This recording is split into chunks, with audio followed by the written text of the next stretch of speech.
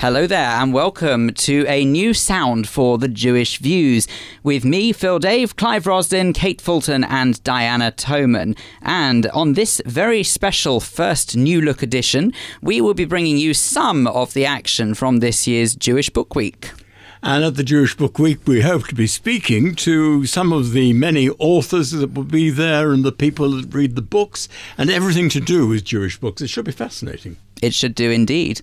But before that, we have the news from Vivian Krieger. And we begin with Prince William, who's to make the first ever official royal visit to Israel, which will be in the summer. The second in line to the throne will also go to Jordan and the Palestinian territories. Senior royals have previously been to Israel, but never officially. The Board of Deputies said the UK and Israel are key allies with a strong trading relationship, and the visit will bring the two countries even closer together. The chief executive of the Football Association has apologised for naming the Star of David as an example of a religious or divisive symbol that should not be allowed in the game. Martin Glenn had put it in the same category as the swastika, as he discussed the wearing of a yellow ribbon by the Manchester City manager Pep Guardiola in support of imprisoned politicians in Catalonia. The Jewish Leadership Council said Mr. Glenn's comments had been seriously offensive, which then led to the apology. Jewish and Muslim women marched through central London to mark 100 years of female suffrage, calling for greater equality a century after they finally got the vote. They walked under the Nisa Nashim banner, which is the Muslim Jewish Women's Network. One of the co-founders, Julie Siddiqui, said it was great to see representation from diverse backgrounds. It's so important that all voices are heard. Barbra Streisand has angered some animal rights activists after cloning her beloved dog, which died last year. 2 of the 3 puppies she now has are clones. Ms. Streisand said they have different personalities, though. Those against her move say there are millions of adoptable dogs languishing in animal shelters. And in sport, the head of Iran's Wrestling Federation has resigned over its refusal to fight Israeli athletes. Razul Kadem, who's a former Olympic gold medal winner and 2-time world champion, reportedly said he was forced from his position because he opposed the Islamic Republic's hardline stance towards Israeli opponents. Iran doesn't recognise the State of Israel. And that's the news for this week. Vivian, thank you very much indeed. Well, let's begin, shall we, with a look at your copy of the Jewish News for this week. And joining us to go through it is editor Richard Ferrer and features editor Fran Wolfisz. We start off with the front page and the headline that reads, Corbyn named in online hate group investigation. Yeah, exactly. There's nothing new in the fact that the online area is a cesspit of hatred if you go into the dark and deep corners. Well, David Collier, who's an extraordinary individual and somebody who's actually come out of the shadows, he's done a lot of amazing, anonymous, kind of below-the-surface work. Well, he's come out with this remarkable, nearly 300-page report that he published on his own website, in which he outlines an extraordinary private group called Palestine Live, over 3,000 members, all spouting the usual anti-Semitic nonsense. You know, the Jews killed everyone in the Twin Towers in 9/11, they faked the moon landings, they fixed Big Brother, they shot John Lennon, all that nonsense. And usually all the ne'er-do-wells, all the fish ride bike thinkers, that's not really a problem if you've got those collecting in those areas. But this was a group, would you believe, that one Jeremy Corbyn was a member of, even at the time he became Labour Party leader in 2015. He is no longer, it's important to stress this, a member, and there's no suggestion that he endorses any or all of the views contained within, but you're talking about David Ward, who I know you've infamously interviewed and quizzed on this programme before, Jenny Tong, Chris Williamson, another Labour Party MP, Paul Mason, the BBC reporter, or former BBC reporter, also a member. These are people who are tagged in this Palestine Live group, whose names are circulating within it. It's both shocking and entirely unremarkable that Jeremy Corbyn should be associated with these people. You also talk about it in the paper, about John Landsman becoming very important within as chairman of the Labour Party, and he is a Jew. Well, he is. I mean, he's standing for General Secretary. Mike Nichols stepped down a couple of weeks ago, not a popular man from the left of the party. John Landsman is stepping up with a few other potential people to take over that position. It's a very administrational position. I think the role, no expert on the requirements of the job, but it's basically conference organising, things like that. So whether John Landsman takes that position, I'm not sure. But in terms of what his leader put in front of, in terms of this story in this week's paper, paper. I think, a lot of our listeners, a lot of our readers won't be shocked, won't be surprised, will be equally as sickened as they have been in the past, and sure will be again when this sort of stuff surfaces a second, third and fourth time. I think the story also highlights actually the problem of these groups still parading around on Facebook. Social media is a wonderful thing, but it's very clear that there are still these left-wing conspiracy theory anti-Semitic groups hanging about in there, regardless of whether Mr. Corbyn was a member or not, or ceases to be a member. Why he was a member, that's another question altogether. The fact that the group even exists should be something that's looked at as well. I don't really mind that there are these Looney Tunes groups on Facebook and social media. The question is the potential next Prime Minister of this country the sort of person that should be sharing online space with individuals who believe this guff? And quite absolutely. clearly not. What I found very surprising in this week's edition is that on the front page we've got a picture of the Duke and Duchess of Cambridge, and she's saying, "Bibi, isn't that what we're having, darling?" What's that about? We've gone a bit private eye, and I'd rather chip in on this one. And before Francine comes along and says that she didn't, we say a particularly amusing caption. So basically, as we know, Prince William, after 70 years, first official royal visit to Israel. We're very excited. We'll be waving the bunting, blue and white in Jerusalem and Tel Aviv come this summer as the royals hit Israel. So we've got a big picture of Kate, who's not going to be going because obviously she's pregnant with their third child, talking to her husband, and because they're posh, of course, they don't say baby, they say bibi.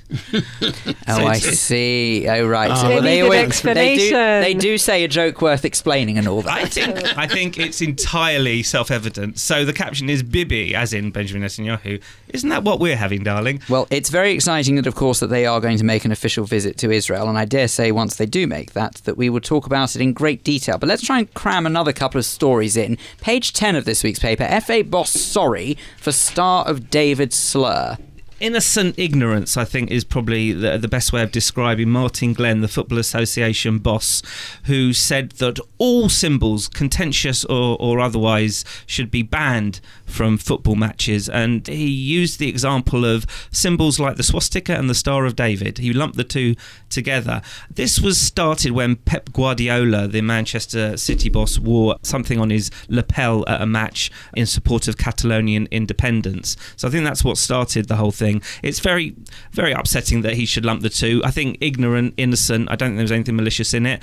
And to his very great credit, he apologised almost the following day. Absolutely. It's important to say that he actually officially apologised to Simon Johnson of the Jewish Leadership Council, who has graciously accepted his apology on behalf of the community, which I believe that we could all agree on is the right attitude. There is no point in getting a bee in one's bonnet about something that was blatantly a mistake. OK, it's not a very pleasant mistake, but mistakes happen. Nobody is perfect. It's a classic case of foot-in-mouth syndrome, and clearly with football, feet should be kept on the ground. So hopefully he's learnt from this. I mean, obviously it's shocking to put religious symbols in the same category as swastikas and the symbol of Robert Mugabe. But I think at the end of the day, as you said, he has apologised. And rap on the knuckles, let's move on, I think. And there's another very interesting article in today's Jewish News, and that is Rabbi Lord Sachs receiving his Lifetime Achievement Award from Tony Blair, Jewish News Night of Heroes last month.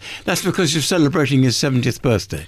This week, in fact, Thursday just gone, would you believe it? He has turned big 70. Now, I could have sworn Lord Sachs was not a day older than 39, but it turns out he's turned 70, and we have looked back, journalists at the Jewish News, the news editor Justin Cohen sat down in his lovely abode with a cup of tea for an hour and reflected on 7 extraordinary decades of one of the leading lights of our community, and how extraordinarily he's still on the cusp of creativity, innovation. He did a TED Talk, which is a big online lecture, very popular. 1.5 million people have seen that.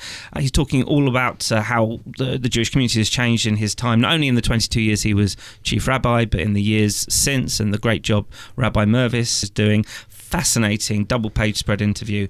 It's a wonderful tribute to a wonderful man. I find it quite extraordinary that based on that Ephraim Mervis is obviously the current chief rabbi, it does seem a little bit bizarre how almost Jonathan Sachs is always there in the background somehow. He always comes back to the surface and we always refer to him as it were, of former chief rabbi, and somehow his position has never really gone away, even though he obviously hasn't been chief rabbi for quite a number of years now. Well, I think that just shows the love and the respect that people still hold for him, even though he's not in office anymore. And what's interesting as well is that he, despite turning 70, which is young today in today's terms, he is continuing on. He is working. He's not going to put his feet up at any time soon. He says he's actually working on his Chumash, which is the biggest project he's ever undertaken. So I think we can only see more and more from Rabbi Lord Sachs. Excellent. I think it's fair to say he's one of Anglo-Jewry's greatest ever exports. He's much loved around the world. World leaders, of course, a couple of months ago, he penned or helped pen Mike Pence, the Vice President of America's speech on Jerusalem and the moving of the embassy. So I think every world leader, from the Pope to presidents and prime ministers, look upon him as a great mind and a great man. Okay, well, thank you both very much indeed. That's all we've got time for a look at the paper for this week. But please do remember to pick up your copy of the Jewish News every Thursday across London, or read the e-paper online at jewishnews.co.uk. Well, you are listening to the Jewish Views, a new look for the programme, and in celebration of that, I think, Clive, it's time that by the wonders of radio, you and I go and join Kate and Diana now at Jewish Book Week, shall we? Very good idea. Let's go. And there you are, as if by some miracle. Here we are, joined by Kate and Diana. We just jumped over, didn't we? We did indeed. Well, Kate and Diana, hello. Hello. Welcome to your programme. Thank you, Phil. Well, seeing as that we were obviously just at our studios before, you see, and now we've come to join you at King's Place. Anyone who wondered where you were at the start of this programme, We've been milling around, absolutely. It's gorgeous here. It's so interesting. It's buzzy. It's happening. There is this thing where you sort of have to make sure you know which escalator you're going down to make sure you don't sort of end up on the wrong level. Once you've mastered that, the world is your oyster. The escalators are very peculiar here. Suddenly, you jump on them and you don't actually realise until you're on them that you're going down 2 flights. That's right. But anyway, doesn't matter. It is one of the most amazing buildings I've ever been into. It really is. It's quite extraordinary. Well, let's find out, shall we, why exactly this place was chosen. Not that I don't think that we know. And let's speak to production manager Sarah Ferrer, who joins us now on the Jewish Views. Sarah, welcome to the Jewish Views. Hi. I have to ask Sarah a question first before we talk about the Jewish Book Week. And that is, how did you come by the name of Ferrer? It's a very good question, actually. My parents are both Scottish. They're both from Edinburgh. And Fairbairn is one of the oldest Scottish clans. Actually, the clan name is now Armstrong because of some probably apocryphal story about somebody saving the king from battle by lifting him onto his horse. But Fairbairn, it means pale child or beautiful child, depending on how kind you're being. Oh, well, you certainly live to your name. Well, that's very kind. So full of very schmooze. kind. Anyway, right. I have to warn you, the rest of this interview might not be as flattering. But even so, I suppose that one thing that we have to ask first and foremost, Jewish Book Week is obviously upon us once more. And just give us a little flavour as to what goes into putting this frankly enormous production together, because there's a lot happening. Oh gosh, well that is quite flattering actually, although you might not think so. It does take the entire year to programme and produce a festival like this, especially because there's actually a very small team that run it. There's kind of 3 to 4 people that work on it the year round. We probably start the festival planning, I would say, in May, going to the book fairs, going to visit publishers, reading a lot, reading everything that comes in, looking through all the catalogues and checking on everything. And that's where the year starts, really. How do you go about choosing what's going to be on? Do you look for Jewish authors, or do people approach you? Has it got to be or Jewish publishers? How do you decide and get the right sort of balance and mix? Oh, it's a bit of a mix and match situation, I think. Authors do come directly to us. They have either spoken at Jewish Book Week before, or they've been to Jewish Book Week and they would really like to appear. We've got publishers that we've got really good relationships with, and they come to us with titles that they think might interest us. Sometimes there's something that we just think would make an incredibly interesting conversation, and we find a way to fit it within the conversational sphere of Jewish Book Week. We try to program things that are going to be new and interesting, that are going to be curated in a creative and new and interesting way, but also to kind of bring to people the conversations that they want to hear and that they're really going to be keen to listen to at Jewish Book Week. So all the authors come to see you at the Book Week? At the Book Week, they do. They all probably get harassed by us a little bit for the festival, with a kind of exact planning of what time they're going to arrive and how they're going to get here and which road they're going to take and where they're going to park and exactly who they're going to ask for and how their mics are going to fit. Yeah. You mentioned the word curator. Does that mean there is somebody who's got overall responsibility for curating or not? Oh, that's a good question. Without spilling the intricate working web of Jewish Book Week too much, I think the director Lucy Silver that we've had for the past 3 festivals, the director's obviously got the kind of overall view of the festival, the idea about which topics are going to be covered and which things are not necessarily going to be covered. But there's also the Jewish Book Council, which is the charity that runs Jewish Book Week. The Council of Trustees and the council members all have input, and everybody in the office. And of course, you know, the way that the conversation in the media is going has an influence as well. How much would you say that the past Jewish Book Weeks influence how the current ones are shaped, if you see what I mean? Do you see what goes down quite well from the people who attend and then say, okay, that worked, that didn't, and then shape it accordingly? Or is it very much unchanged since it started? No, yes, absolutely. I think that there's a lot of influencing factors, including how the past Book Week went, which conversations were enthusiastically taken up and which ones maybe didn't quite hit the mark in terms of what people were expecting. And there's a lot of other influencing factors, such as, you know, what's going on in the media right now. We want to appeal to the audience that we already have and also to new audiences and, you know, really try and open the conversation. And we try and program, you know, as broadly and widely as we can. And book sales must have an influence, mustn't they? I mean, the publishers have shrunk, am I right in thinking? Since it first opened, there used to be so many more publishers, and now there are 2, perhaps, maybe 3. I do often hear from customers this idea that the bookshop has shrunk dramatically in the past 3 years because it has moved space in the venue. But in fact, there's just as many titles in the bookshop as there were 5 years ago. In fact, there's more this year than there were 5 years ago, for sure. And although I've been at Jewish Book Week for 5 years, and I know that in the past it used to be more of a book fair, so lots of publishers would come and bring their own stock and bring their own authors and their own books to talk about. And now that's not the way we run it. It's more of a festival in terms of we program people and their books are represented in the bookshop. And every year there are always numbers of numbers of Jewish authors and publishers who provide the books. Not just major publishers and Jewish authors and non-Jewish authors, you know, a vast, vast range of publishers from the UK and abroad. Some books come in from Canada. We have special print runs made from Canada, especially to supply the festival. But the books in the bookshop are representative of the speakers who are speaking at the festival.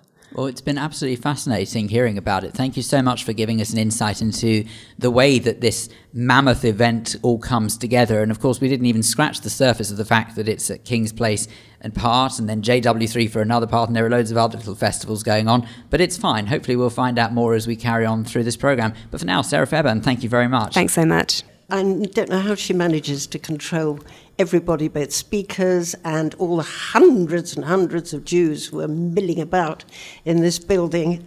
Well, what strikes me is just the sheer volume of work that has to go into Jewish Book Week, the number of people on the team versus, and the team is in the Jewish Book Week team, versus the number of people who come here, speak here, and then ultimately have to sort of arrange the production side of things, whether it be the actual sets that people are sitting in when the talks are going. It's mind-blowing how much work goes into it. What is even more mind-blowing is that the number of books that are discussed and the number of authors there are and the number of publishers there are.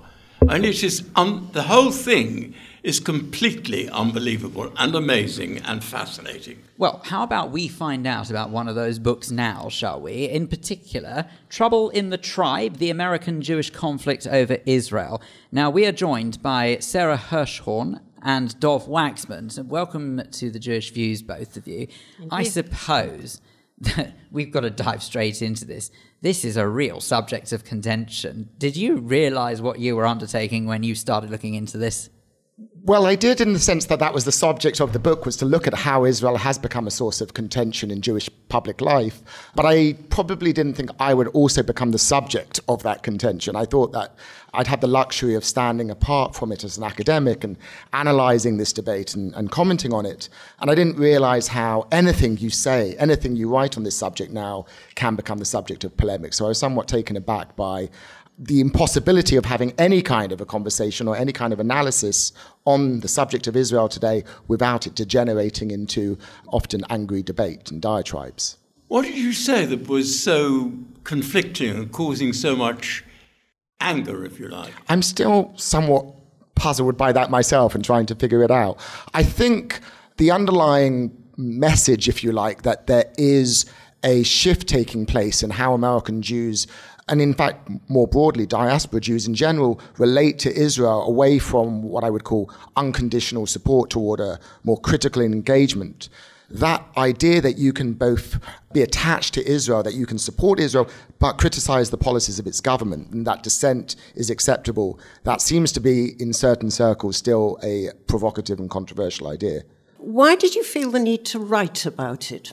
The long answer to that is, I think personally, as a Jew myself who has a strong and close relationship to Israel, but as also somebody who takes issue with Israeli government policies often, I was interested in really exploring that question and that relationship of how Jews outside of Israel engage with Israel and are sometimes profoundly ambivalent about its government's policies and kind of wrestle with their own relationship with Israel and the question of loyalty. What kind of loyalty, if any, do diaspora Jews owe to Israel? I thought, growing up as in Britain and then becoming an American Jew, I felt personally very drawn to that issue. And I wanted to analyze it in the American Jewish context, particularly because I think American Jewry has some influence. I don't want to exaggerate the amount of influence it has upon Israel, but it has some voice inside Israel and some impact on the conflict itself. Are you saying then that American Jews are causing some of the troubles that are going on between Israel and the Palestinians? Well, no, I think there is that claim, and there have been arguments. Most famously, about a decade ago, there was a book written by a couple of political scientists called The Israel Lobby in US Foreign Policy, which essentially did make the argument that the pro-Israel lobby kind of pushes this very right-wing pro-Israel agenda, and that is one of the reasons why the Israeli-Palestinian conflict remains unresolved. And I actually came away with a different view, with a belief that, in fact, American Jewish influence over the conflict is grossly exaggerated, and that American Jews don't have the influence that many ascribe to them. But I think there is this belief, and therefore the views of American Jews do matter, particularly when it comes to Israel. Sarah, I suspect there's going to be some people listening to this who are going to slightly struggle with what they're hearing, because isn't the truth of it that there are enough people who aren't of the Jewish community who criticize Israel? Why should it fall on members within the community to start criticizing it as well? I'm not saying it's faultless, but, there's enough people criticizing it. We don't need to do it ourselves, do we? Well, frankly, I think that, the responsibility for criticism actually falls on those who are closest to the situation. I don't feel myself personally in the place to criticize the Palestinian community. I don't live amongst them. I don't speak their language. I don't share their religion.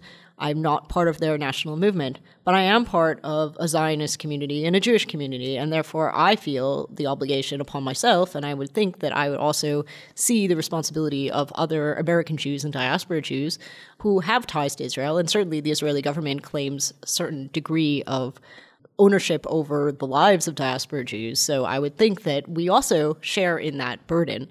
But the ownership, but I'm sorry, I'm confused. Surely it's down to diaspora Jews to decide whether or not that they would like to sort of stand by Israel, defend its actions, and sort of stand proudly with it. So I don't see sort of whether or not that it's almost as if you're implying that Israel has got this inherent and almost automatic hold over diaspora Jews, and that's what sort of doesn't sit comfortably with me personally. Is I can't quite see that. Well, I don't think a Jew living outside of Israel has necessarily an obligation to speak out. I think, Jews should be free to define their own relationship to Israel.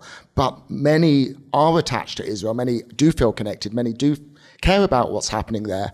And many are disturbed or upset, worried about the direction in which they see the country heading. So it's not so much that I'm saying you must speak out, you must take a stand, but you shouldn't be silenced. You shouldn't feel necessarily intimidated if you do have an opinion that's contrary to the Israeli government's or contrary to the major organizations that claim to represent your community. Are you saying, Sarah, did I get you right? You're saying that the Israeli government needs to be changed. And if it can't be changed in Israel, then you need people like you to say it should be changed. Look, I think it's for the citizens of the State of Israel to decide who their leadership is, and those who vote in an Israeli election obviously get to, decide the future of their polity. But I do think that when the Israeli government claims a certain degree of responsibility for diaspora Jewry, in turn, the diaspora Jews have a certain responsibility to be concerned about the character and the future of the State of Israel. Has there been an upsurge in settlers from the United States? You say that 60,000 have gone to live in Israel since 1967, I think it was. Is there any particular reason for that? Well, there are many reasons for that, and I would say that Americans have been present within the Israeli settler movement from the very beginning. In fact, from the summer of 1967, when Sandy Amichai, an American from Los Angeles, California, came to join Kibbutz Kfar Etzion in the West Bank immediately after its founding, after the 1967 war. I think there are many reasons for it. Part of it is an understanding of the diaspora connection to Israel and a desire to be part of a pioneering project that American Jewry did not have an opportunity to participate in, neither in the United States nor in the founding of the State of Israel. There's also shared understandings of what the settler movement may be about in its most idealized form, in the sense that they saw the settlements as a place for Jewish self-realization and a place where they could create their own utopian communities from scratch. Now, of course, this understanding of the settler project clashed with Palestinian sovereignty, and that's where the rubber meets the road. Regrettably, time is running against us, but what would you say in that case your ideal vision for the State of Israel is, just finally? Look, I describe myself as a liberal Zionist, and I would like to see a State of Israel that both honors the original understandings of a state of the Jews and Jewish self-determination, as well as strives for greater equality and inclusion for all of its citizens. And Dov? I think Sarah put it perfectly. I would agree with that vision. Well, in that case, Sarah Hirschhorn and Dov Waxman, thank you very much for speaking to us. So much more we could have talked about. Hey, I mean, when you think about how enormous the conflict is, it is quite a big subject. It's such a delicate subject as well. I mean, even just now, I've got to be honest, speaking to both Dov and Sarah just now actually made me almost feel a little bit uncomfortable because I don't feel that as a Jew, it should be down to us as a community to actually start studying. I'm not saying that anywhere is perfect. We can criticise quite happily the British government quite easily, and yet we're British. We're more British than we are Israeli. But yet, when it comes to Israel, I don't understand why there is always so much criticism of Israel, and yet nobody seems to say, but hang on, look how small Israel is. Sort of reframe that question. Let's look at Israel in the context of 21 Arab states all surrounding it and vowing in their constitutions to hit it and knock it into the sea. And yet we always manage to sort of look at Israel, and anyway, I struggle with that. What they were saying, I think, maybe I'm wrong, but what they were saying, I think, there's got to be some sort of agreement about the two-nation state. And what they were saying is that nobody seems to be thinking about that. And the Jews and some Israelis, particularly American Israelis, if that makes sense, are not worrying about the fact that the Palestinians also deserve to have their bit of Palestine. Well, I suspect that sort of in and amongst all of this, what is quite a typical reaction to, I think, most people, I don't think it's a case of whether or not you're Jewish or not. I believe that most people choose one or the other. They don't see the possibility of being able to side with both Israelis and Palestinians and therefore try and meet in the middle. It's normally choosing either siding with Israelis or siding with Palestinians. And I think that's why this is such a fractious and polarized subject, and possibly why there is, certainly in the near future, doesn't appear to be any resolve. But there are many Israelis who actually agree with what those people have been saying and what I thought I was saying as well. Yes, but I think a lot of people, just having given up on trying to take one side or the other, tend to sit on the fence, perhaps, and get a little defensive about it. I got slight feeling that both speakers were beginning to get a little defensive of their points of view.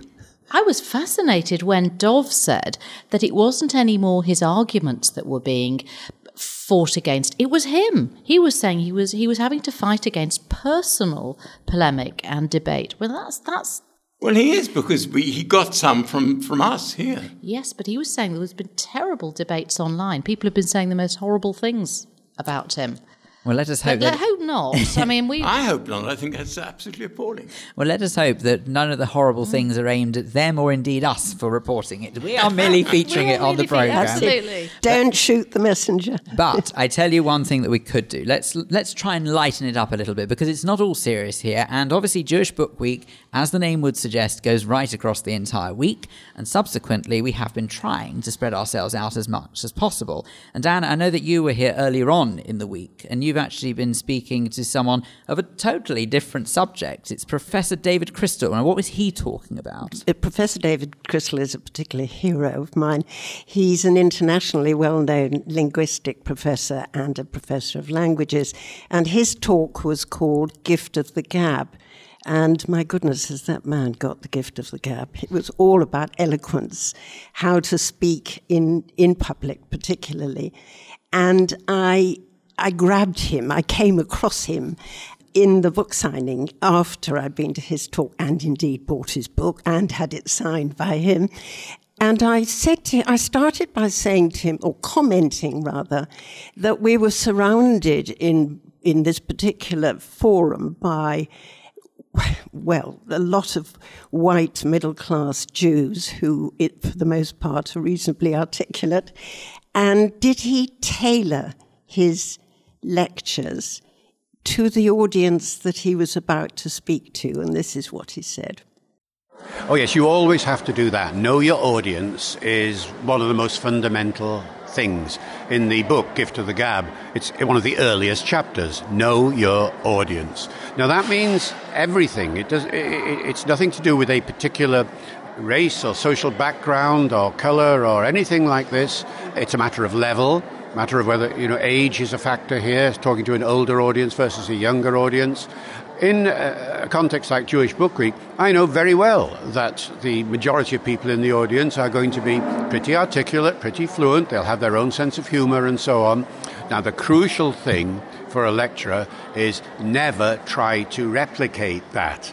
The worst thing you can do is try to be the audience. No, they already know who they are. So tell them things that they don't know. Tell them about other kinds of eloquence and let them make the application to themselves. The audiences are intelligent and they will be able to do this. So when I talk about eloquence, I talk about general principles that apply to everybody, whatever their background, whatever their age, and illustrate from areas that are usually not part of the audience's direct experience, but which they'll be able to apply to their own situation. Same thing would happen if I were lecturing, say, to a group of Japanese. I would never use a Japanese example. I would use examples from other parts of the world and let them apply it to Japanese. Conversely, if I were, say, lecturing here in Britain, I might use a Japanese example. And so one always keeps the audience in mind, but in a way where you don't teach them to suck eggs. The old phrase, you don't teach your grandmother to suck eggs, you don't carry coals to Newcastle, all those metaphors come to mind. Tell them something different, but point out that there are general principles that apply to them as well as to everybody else. And does that give the audience time, if they've got perhaps an unfamiliar allegory or metaphor, to absorb it before you go on to the rest of the talk? Or have you got that in mind to literally give them time to absorb it? You must give the audience time. One of the basic principles that I talk about in the book and talked about in the lecture here today is to draw attention to people's attention span, which is very short, really. It's only about 5 minutes for most people before they lose slight track of what you're saying and are wondering, and you suddenly realise, yes, now I realise, and they come back to it. And so you bear that in mind. And I always advise speakers to, if they're doing a long talk, to break their talk up into chunks of perhaps 5 minutes, maybe a little more sometimes, depending upon the subject, but not to go on for too long. Then give them a break, give them a breathing space. And that's the point at which you'll sense whether something that you've said has not gone down particularly well. You'll see people looking at each other, nudging each other and saying, what was that he said again? And things like that. And in question and answer time, always make sure that a lecture, a talk of that kind is a conversation, because it's in the Q&A that you'll really get a sense of whether what you've said has been understood by the people who are there. One thinks of the verbosity of particularly with politicians, of course, and particularly in the 19th century. How did they get away either with being very eloquent, like Disraeli or Gladstone perhaps, or not? How did they keep their audience from going to sleep in these 2-hour talks, lectures, political speeches? Yes, well, of course, we don't know. Maybe people did go to sleep in those days. One can't be sure.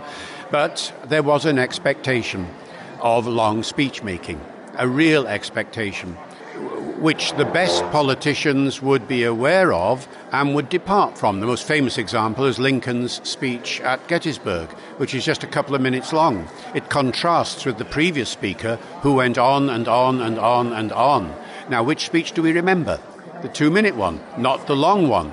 And so there was a general expectation in those days, and it lasted really until, well, Churchill's time and maybe a little afterwards, that a long speech was what's to be expected. Therefore, you set your attention span in advance. You knew that it was going to be long. You're prepared for it. You know that your attention is going to waver a little bit here and there, but nonetheless, you are expecting to sit there for a long period of time. And this is what has changed. Attention spans for that sort of thing have become shorter over the years for all sorts of, obvious reasons to do with interaction and the internet and things of that kind. So people no longer expect very long speeches from politicians or, in that matter, for everybody else. And so they set their attention span at a kind of lower level. And you will know if you go on for too long, because the audience will start to get restless and will start to move, and some people might even leave, and at that particular point you know it's time to shut up. What a fascinating man he sounds. Everything he says is absolutely right, isn't it? Absolutely, and you only heard a tiny little bit in the interview. His talk was an hour, 40 minutes long, plus Q&A. But he handled his audience with masterly touch. Absolutely masterly. He had us eating out of his hands. He really did. There's a sort of magic about it, isn't there? You can't help listening to him. That's right. And he lets you into all the sort of tricks of the trade. He says, at this point, which was 5 minutes into the talk, I'm going to drink a glass of water. I don't actually need a glass of water, but I'm going to stop and drink a glass of water because that will give you, the audience, time to readjust your attention, which was beginning to wander. That's amazing. I mean, when you were listening to him, were you thinking, my goodness, this is one of the best speakers I've ever heard? Yes, but it's not the first time I've heard him. That's why I went to hear him, because he has got the gift of the gab. I think he's a Welshman at heart. Well, he is a Welshman. And they and the Irish, of course, have got the gift of the gab. Oh, they certainly have. And he's got a most amazing sense of humour. He talks so much sense. And now I believe we're going into the crowd with Kate and Phil, who are going to speak to some of the people who are here now. Kate. It's extremely loud in the hall, but I have the fortunate position of being able to talk to a couple of people. I've just managed to corner down here. Can you tell me what brought you to Jewish Book Week? What have you come to see? We've come to see this one, American Jews, Settlers and Skeptics. How did you hear about it? We always are informed about Jewish Book Week, and we always come to a few of the events. Very rewarding. What do you enjoy most about Jewish Book Week? Usually they have very good speakers, and they speak about the books that they're very interested in. We are readers. We like to read.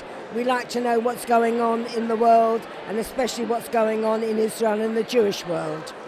How come you're at Jewish Book Week? What have you come to see? We've come to see, tonight, we've come to see Jonathan Friedland and Ian Black on Israel. We've come to see about the American settlers in Israel tonight, one after another. We come every day this week. Every day this week? Well, that takes me nicely on to the next question. I was just about to ask you, have you been to Book Week before? And I'm guessing the answer to that is yes. It's like one big Jewish wedding. And what would you say so far have been the highlights for you? It's been a triumph. Everyone has been a triumph. No such thing as a bad event? No. And what brings you to Book Week? Why did you want to be here? I think there is so much about ideas, much better than a literary festival. So there's been so much to discuss and talk about. So we've loved it. And what brings you to Jewish Book Week? We're here to see Julia Boyd speak about her book Travellers and Third Reich. We're actually her publishers. So are there many publishers here at Jewish Book Week?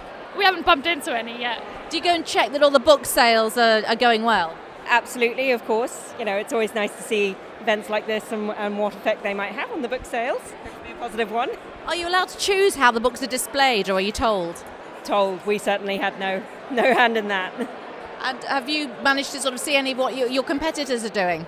Well, we had one of our other authors, Tim Marshall, yesterday. I mean, that was, brilliantly organised with a nice book signing at the end and so on. So we have confidence.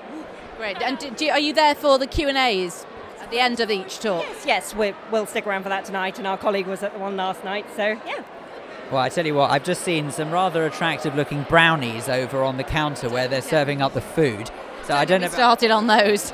I think before we do, both Clive and Diana, before we do make a start on any of the food that's here, we'll come back to you and join you in just a moment. But I think we've got a flavour of what people think. Absolutely, it's really quiet. I think they're all going back in now for the next part, so I think we should too. Well, whilst you're making your way back to our studio, let me remind the listeners that you're listening to the Jewish Views in association with the Jewish News. We are coming to you from Jewish Book Week for 2018. And if you'd like to get in contact with us, then remember you can by emailing studio@jewishviews.co.uk, or on social media you can find us at facebook.com/The Jewish Views, or on Twitter, we are at Jewish Views UK. Whew, gosh, it's actually quite nice to get back into the quiet here. Oh, I was going to say, my ears are just it's a ringing. Buzzing at the moment. Don't get me wrong, what an amazing atmosphere out there, but seriously, it is noisy. Anyway, we've got Viv Groskop with us, which is Hello. very exciting.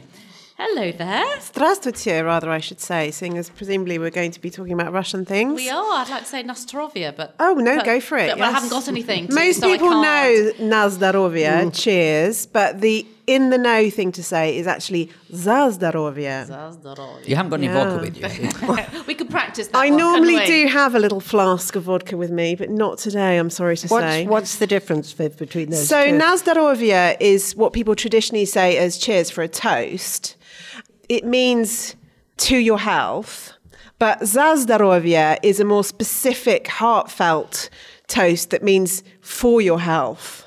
I know it doesn't sound like there's very much in translation in it, but it's just a more intimate way of giving a toast if you say Za Zdarovia. We are totally running away with ourselves here because we should explain that Viv Groskop is indeed the author of the Anna Karenina fix. And I suppose one has to ask, what is the fix? Well, yes, that's a very good question. And this is something that's come out a lot since this book came out. The Anna Karenina Fix, Life Lessons from Russian Literature, is my vision of how you can fix your life by listening to the wisdom of the Russian classics. And it covers 11 different Russian classics, the main one of which is, of course, Anna Karenina, the great Tolstoy novel, which pretty much everybody has at least tried to read. And I try to suggest ways that this literature is actually enlightening and enriching rather than massively depressing and making you want to throw yourself under a train. Well, it is. I mean, it is absolutely fascinating, and I have read quite a bit of Tolstoy. I'm curious, if you want to get a fix and when you want to go life lessons, why not go to something like the Bible? I'm sorry to be boring. I mean, well, connecting Jewish Book the only Week. reason I would say is that probably because I wouldn't have very much information personally about the Bible, whereas I have an intimate knowledge of Russian literature. But no, it's a great question. And I think there's been this great trend in bibliomemoirs, which is, of course, one of the things we've been discussing at Jewish Book Week with the other author I'm appearing with, Laura Freeman. Her book's called The Reading Cure, and it's all about the literature that helped her recover her relationship with food. And she covers, dozens and dozens of different classics from across the world. And there's this whole trend in publishing now for looking at our lives as readers and the books that have really created us as readers. And for me, this really was Russian literature from the first time that I discovered it when I was about 14 and I read Anna Karenina. And I really wanted to write a book that is a very intimate exploration of what creates us as readers. I'm ashamed to say this, but I have tried to read Anna Karenina. I thought you were going to say you tried to read my book and given up. No, I'm coming to that. Okay. I'm coming to that. I've been, for years and years and years, from before you were born, I've been trying to read Anna Karenina, and I have never managed to get to the end of it. Can you please, will your book explain to me how I can get to the end of Anna Karenina. Well, not only will it explain how you can get to the end, but it also give you a 2-page précis if you can't be bothered to ever get to the end. So hopefully it would fulfill many roles for you. Oh, that's fantastic. Well, one of the things that I really take on board in this book is people's inability to get on with these books. And I have, because it covers Anna Karenina, War and Peace. Oh, War and Peace as well. Right, there you go. Well, there's a special trick to reading War and Peace that you can read it in 5 minutes. The trick is to go to the back of the book and look at the line-by-line précis. It's a very clever way of getting through it if you never have. But it's a common misconception about Russian literature is that it's difficult to read and hard to get on with. And what I try to take on in this book is just unpicking all of that a bit, relaxing about it, not putting it up on a pedestal, and just trying to have a much easier relationship with it. Do you think that the average reader, in fact, will get on better with Russian literature when it's in the form of drama? In other words, as a play. Oh, that's such a great question. I think in some ways, yes. And I cover 2 plays in this book. I cover Chekhov's Three Sisters and Turgenev's A Month in the Country, 2 of which very entertaining and comedic plays. But I think a lot of people's way into the Russians is through Chekhov, and it can be seen as more accessible, partly because the comedy is more obvious than it is in a lot of the other writers. I actually think Tolstoy can be a very playful and funny writer in his own way. But yes, I think the plays are much more accessible for people. And so I've sort of used those as a bit of a sweetener, those 2 chapters, to try and convince people, yes, you can also read Solzhenitsyn, who's in there, Bulgakov. I really want people not to be put off and to perhaps think of those really heavyweight writers in the same way that they think of as Chekhov. I've not written your book, you have, but a tip that I've always found for understanding and getting into the Russians, and I run sort of shared reading groups, is reading aloud. To actually start off and read aloud, and somehow then the speeches, the long speeches about cornfields or whatever the speeches happen to be, they seem much more relevant, and because they've got a voice behind them, even if it's one's own voice. Do you suggest reading aloud? That's such a great idea, and it didn't really occur to me when I was writing the book, but since it came out and I've done a lot of festival events about it, I've met so many readers who have rediscovered these authors through audiobooks. I have a friend who's just been listening to the most recent audiobook of Anna Karenina that's just come out. I think you can do it in about 12 hours.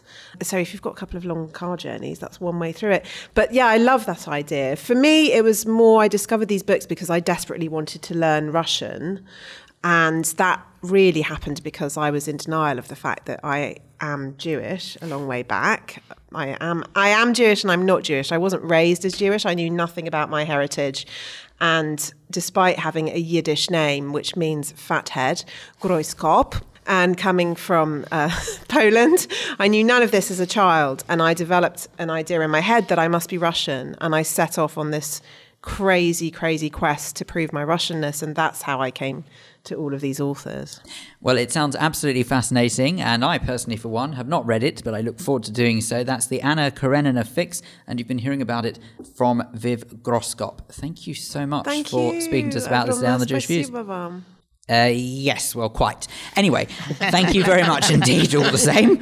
And I don't know about you, but I think that sounds absolutely fascinating. And you know what? I'm slightly ashamed as well, because you say, Clive, that you can't make it all the way through a Karenina. I don't even know if I've made an attempt, frankly, but I think I will now. It's worth it. Well, I do know that there's one book I'm going to read straight away, and that's the one we've just been hearing about. I think she sounds fantastic, and her book sounds marvellous as well. Yes. It's interesting how she really is finding lessons inside these books, which, there are life lessons because these are real people in actually quite a poverty in time. You obviously get the rich people, but there are some really quite... I'm looking forward to seeing what lessons she manages to draw from all of these people. Indeed, yes. She's got enough to draw on, goodness knows. Well, I think that we've learnt some lessons from our special programme here at Jewish Book Week, but regrettably, I think time is well and truly up and against us. But I don't know about you, I've had tremendous fun. Has been. I've enjoyed it immensely, yes. Well, just before we end this particular edition of the Jewish Views, it's nice to know that some things never change, and it is time now for our Rabbinic Thought for the week. And this time, it comes from Rabbi Andrew Shaw from Mizrachi UK. Life is difficult at the moment for myself. Well, not really. I'm an Arsenal fan, so people tend to think it's difficult because my team is so absolutely appalling at the moment. And what's interesting is how Arsenal fans have changed their opinion in just a matter of a few weeks. Because you see, a few weeks ago when the transfer window closed, for those who don't understand football, there's a time in the year where you can buy new players. It was all very exciting because Arsenal bought 2 wonderful players and their other player signed a massive contract, and everyone thought, great, look at this team on paper, they can do amazing stuff. The problem was, once that team on paper began to play, it hasn't really turned out that way. And I think that idea relates beautifully to a very strange idea we can learn in the Torah readings at the moment, because the idea is, of course, if you believe, which I do, that the Torah is divine and every word of it is godly, there should be meaning in every word. And then we come to this week's Sedras of Yaakov Pekudei. It's just repetitive. It basically repeats the words of Terumah and Tetzaveh, the building of the Mishkan and the vestments of the priests. Why would it have to repeat an entire parsha pretty much to say the same things? And the answer is in essence Arsenal. Well, it's not, but it is, because the first part of Terumah Tetzaveh was the idea, the concepts, the ideas that God told us how the Mishkan was going to be. And that's great to have an idea, and it's inspiring and it's uplifting, but it's nothing unless you actually actualize that idea and build the Mishkan, which is what this week's about. It's when the Jewish people took the ideas, the concepts, the vision of God, and through B'Tzalel, built the Mishkan and built the home of God in the desert. The message simply is, it's great to have it on paper, but unless you can deliver, unless you can actually actualize your dreams, it's not worth anything that it's written on. What a cracking way to start the new look for the Jewish Views. But I think that all that's left for us to do here is to say thank you very much indeed to all of the guests who have appeared on this programme, to Sarah Fairburn telling us about the organisation of the event Jewish Book Week for 2018, to Sarah Hirschhorn and Dov Waxman talking about that rather curious subject about settlers in Israel, and also, of course, to Viv Groskop, and also to all of our punters that we spoke to earlier on as well. Thank you very much to our producer, Sue Greenberg. And of course, don't forget that if you would like to listen to this episode again, or indeed any of the other episodes of the Jewish Views, you can always go to our website, jewishviews.co.uk. Remember, you'll be able to hear all of the previous episodes as well as this one. So I think that from me, Phil Day, from Clive Roslin, Diana Toman, and from Kate Fulton, we say thank you very much indeed for listening to the Jewish Views. Do join us again next time. Bye-bye. Goodbye. Bye. Bye.